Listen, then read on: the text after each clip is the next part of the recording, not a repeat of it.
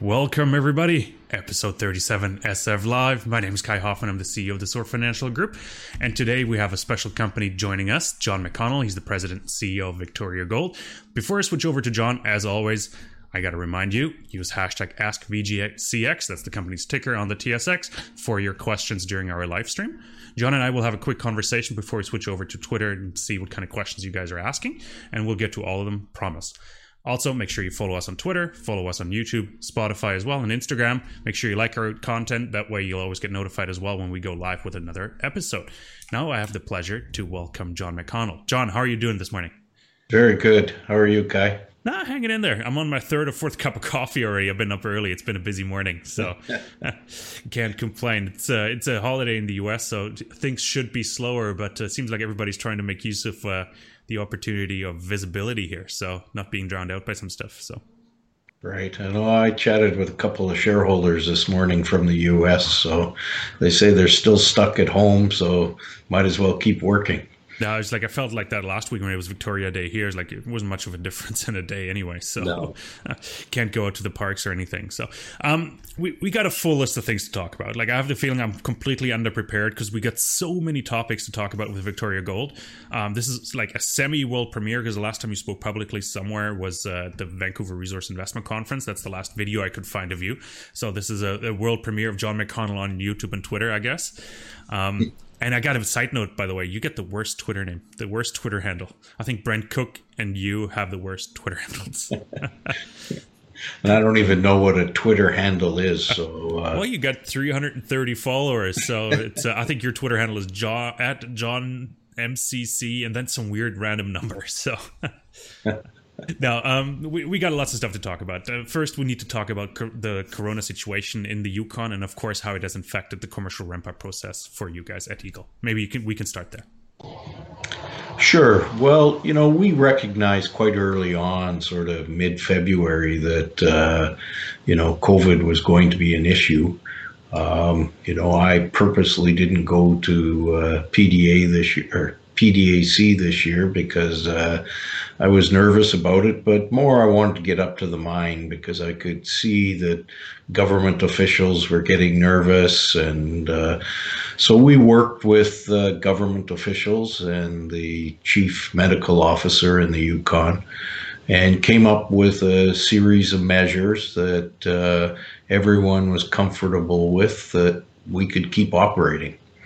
So we haven't really missed a beat. There are impacts. I know employees always don't have their mind on the job because, their families are down south or whatever. So, some of the productivity has dropped. We, change out a full crew every 4 weeks now. And it seems like people have forgotten their job a little bit. And so for the first 3 or 4 days, the productivities are lower, but we're continuing to operate. And, there are no cases in the Yukon. I think the last case reported was 4 weeks ago now. So, they put in measures in the Yukon that hopefully will keep the numbers very low for the foreseeable future. Yeah, I think there's a 2-week quarantine going into the Yukon, right? Once you enter the territory, you got to quarantine yourself for 2 weeks. How are you dealing with that situation? I'm sure you got some workers coming in from out of territory. Yeah, so we probably have 150 employees that are from Alberta or BC. And as you say, when they come in, we self-isolate them in hotels in Whitehorse before they go to the mine site. Fortunately, more than 50% of our employees are Yukoners, and they don't have any restriction. Cool. No, that's helpful because you're in the commercial ramp-up process. You're in the most important phase almost of the mine built right now. So everything's going to go working to plan. And you said you're going to go commercial this quarter. I saw that in a presentation as well. I think you announced Q2 2020. Are we on track for that? Yeah, we're essentially at commercial rates right now. There are some tax advantages to delaying the official announcement until the end of the quarter. So it saves us a little money. So we'll do that. Okay, no, that makes a lot of sense. And if you're producing already, I think we should talk about the April. You put out some April numbers. Let's start there because we're just talking about the ramp up.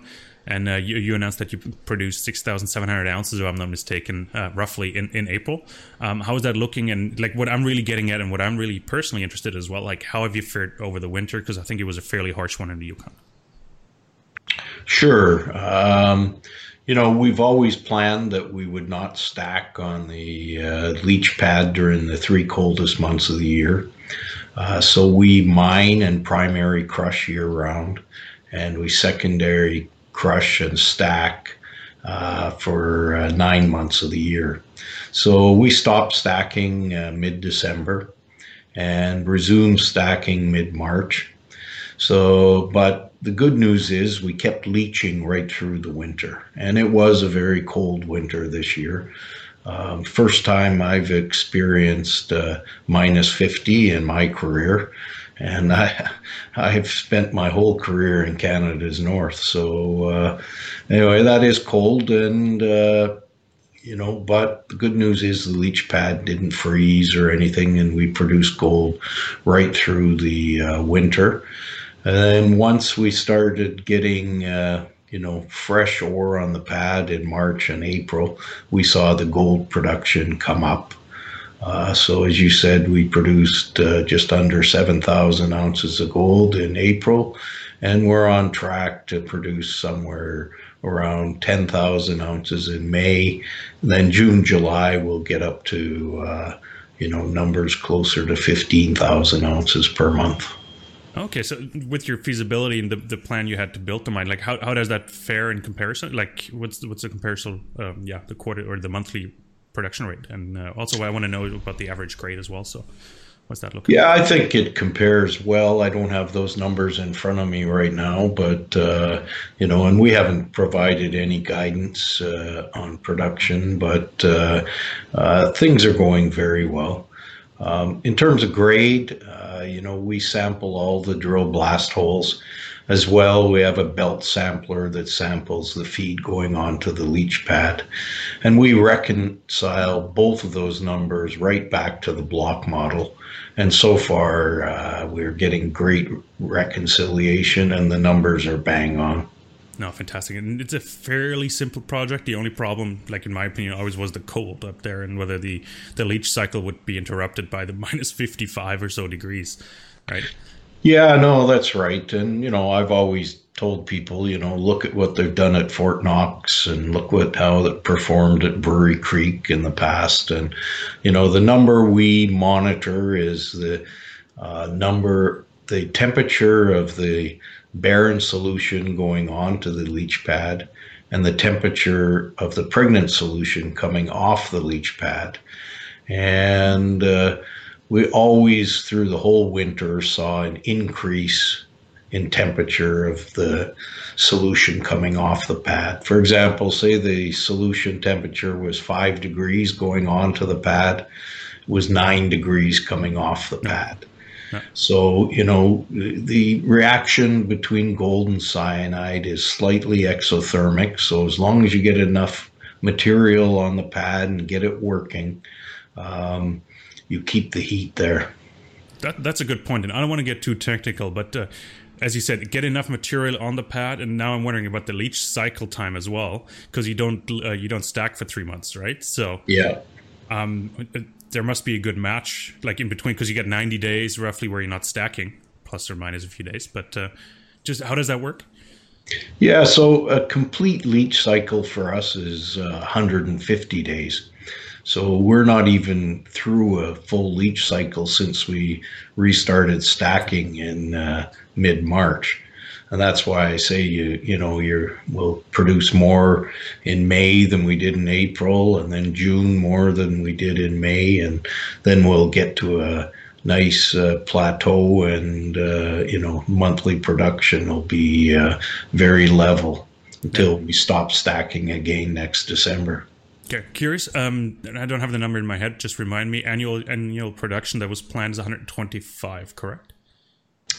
Originally. Ounces? Yeah. No, it's always been around 200,000. Oh, okay. Okay, sorry. No, I was off there. I was just trying to do the math with the 10 and 15,000 ounces for May and June. So I was off there. So one thing we need to talk about as well, COVID hit and you guys did a couple financings, one in February and one not just too long ago, where you raised close to $7 million in flow through and another 23 million US for Eagle. Can you give us some more color on that and why did you raise the money? So we were being opportunistic in January when we raised development flow through. It's similar to exploration flow through, but it's can only be applied to things like waste stripping. Mm-hmm. So there was an opportunity, so we raised money then, and that was used for waste stripping in phase 2 of the open pit. So that money's been expended now. More recently, we were approached by BMO and PI, and they offered us a bought deal, $20 million financing. We didn't need the money at the time. We don't need it, but I refer to it as my COVID reserve fund. We're a single asset company, and if government does something silly, or if all of a sudden there's 20 cases of COVID at site and we're forced to shut down, this gives us a reserve to weather the storm until we get measures in place to deal with it. So that was the thinking behind it. I hope we never have to spend a cent of it, and that we're using it in the fourth quarter to buy back our shares. I was thinking, or just dividend it out to the shareholders. Well, that's a possibility as well. So the CDE's development fund, we talked about that, but you already spent the $7 million. Is that correct? Correct. Yeah, okay. Because it's a CDE you don't see too often, so I'd just like to make it clear on what it is and sure. What the timeline is for no, spending there's a lot of people don't understand the difference, but it has to be, you'll see underground mining companies raise it for development, underground development, yeah. But it's very narrow uses in a open pit operation.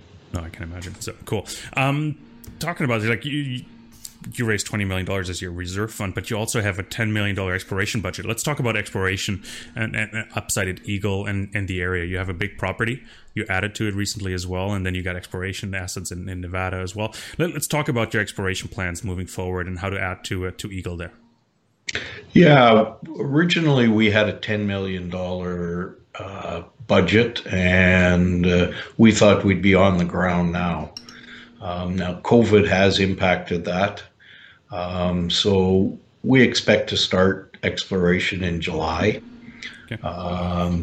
And we've reduced our budget to $5 million this year.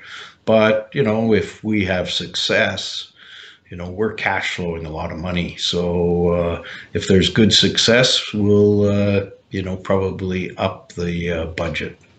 Okay. What are you planning in terms of meters? And I think, remind me of the name of the project that's fairly close to Eagle between Banyan Tree, or why do I keep calling it Banyan Tree? Because there's a hotel chain that's called Banyan Tree. Banyan Gold and the Arch McQuestion project and your project. Are you going to be spending most of the time there or most of the budget there? Yeah, we have a property or a target out to the east of Eagle, about 15 kilometers east. And it's another large granodiorite intrusive, similar to the one that hosts Eagle. So we're going to spend the money on drilling there. We've got planned about 14,000 meters. And within the Eagle, or the Nugget granodiorite, is an area we call Raven. And we think we have a new discovery there. We made it last year. And what's interesting about it is it's much higher grade than Eagle so far, although it's early days. But we're seeing multi-gram intercepts right on surface. I was going to ask you what's higher grade for you, or high grade, because Eagle I think is there's, 0.63 if I'm not mistaken. 2, 3, 4, 5 grams over 125 meters. So pretty exciting stuff. So that'll be the main focus is Raven. I think about half the drilling is planned there. And then the other half of the drilling is on the greater Nugget intrusive. Okay. And what's going to be the mill capacity at Eagle? Will you be, once ramp up is done, at 100%, or do you got some more room to expand it easily, or just add to it? Yeah, because it's heap leach, we just really need to expand the leach pad or build a second leach pad. Okay, so fairly easy to add the new ounces that you're finding right now. Yes. Okay. Any permitting involved? Anything that might take the expansion of the tailings, the heap leach pad or so? Yeah, we need an amendment to our current license, and we're going to submit the application for that amendment this year. Okay, so you got immediate plans to add to it. And what's the timeline roughly for an amendment? Does it go fast? Because I know Alexco, your neighbor, is still waiting for a water permit, and that's taken on years. So yeah, there's lots of differences between Alexco and Victoria. And I'm not, I won't go into the problems they've had, but, we think it probably takes, 18 months to get the amendment, but we don't need a second leach pad for 7 years. So we're getting a real early start on it. Okay, sounds like you had some plans with it, so that's exciting to hear, though, to expand the production, because you're one of the bigger producers in Canada right now as well. So curious, expansion is one thing. Like shareholders of yours are Orion, for example. I think if I'm not mistaken, 47% is Orion, 49. No, they're a little lower. I think with this recent financing, okay. Yeah. We asked them not to participate, and they were happy with that. So they're closer to 40% now. Okay, what are their plans with their share moving forward? Because the reason I'm asking, they own a lot of assets that are not in public companies. I'm just curious. I'm trying to figure out what they're planning to do, and have they mentioned anything? They're 40% shareholder of a bigger producer. Oh, we share lots of ideas, and I would say the one thing Orion does is make money. And I have no doubt that if somebody came along and offered them $20 a share for Victoria, they would be interested.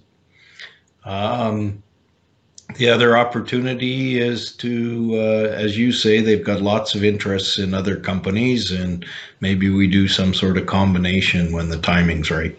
Okay, I know Eric Sprott, for example, as soon as he gets a foothold in the company, he's trying to maximize his exposure in the area or something with other holdings he's got. So just more speculative on my part. But let's switch over to Twitter. We got a question in from Path Capital out of Berlin, actually. And let me see. I think we answered part of it. But he's asking, in the November 19 presentation, there was a point that you'd say you'd be cash flow positive fairly soon.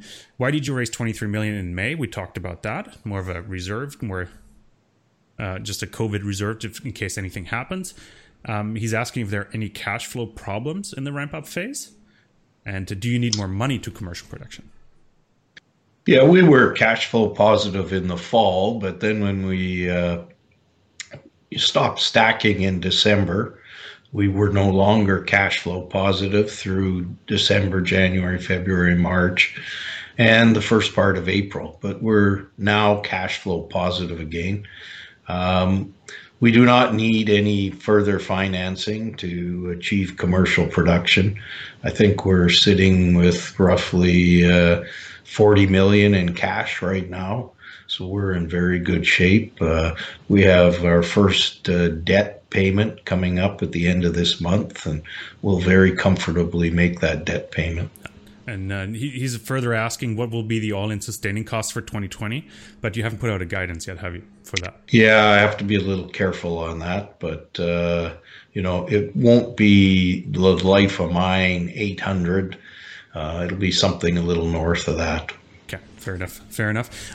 John, we got so many topics to talk about. It's like I wish I could go way more into detail, but we're running out of time here. So I really appreciate you coming on. So as a last question thing, some Victoria Gold up for us in 30 seconds with the news flow coming up and catalysts as well, potentially.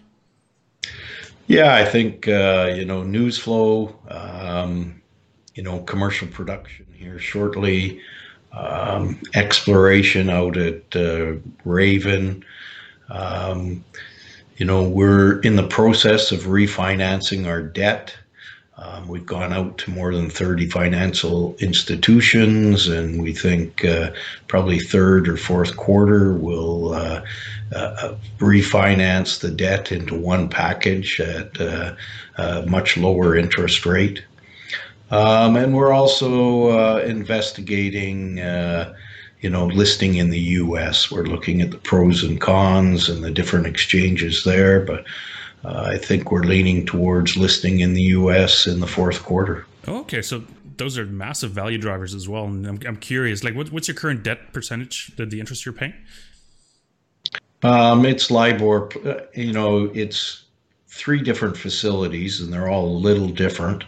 But a good blended number is LIBOR plus 6%. Okay, and you can definitely get cheaper loans right now, or cheaper money. LIBOR is, less than 1% right now. So, we think we can get it down to LIBOR plus 3%. Okay, and since I got you, what's the total dollar number you would save, just in case, theoretically, if you were able to package it like that?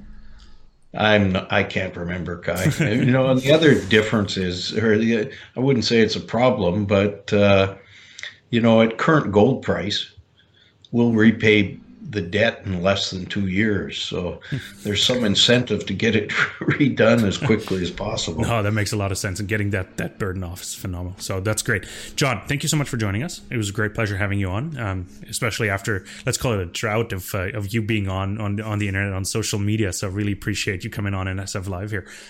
Everybody else, thank you for your questions. Thanks for your time. Thanks for watching. Again, make sure to subscribe to our YouTube and Twitter channels. Follow us on Spotify as well. That's for your commute from your bedroom to your bathroom to your home office. And we'll see everybody else on the next episode. John, stay safe, and we'll talk very soon. Thanks, Kai.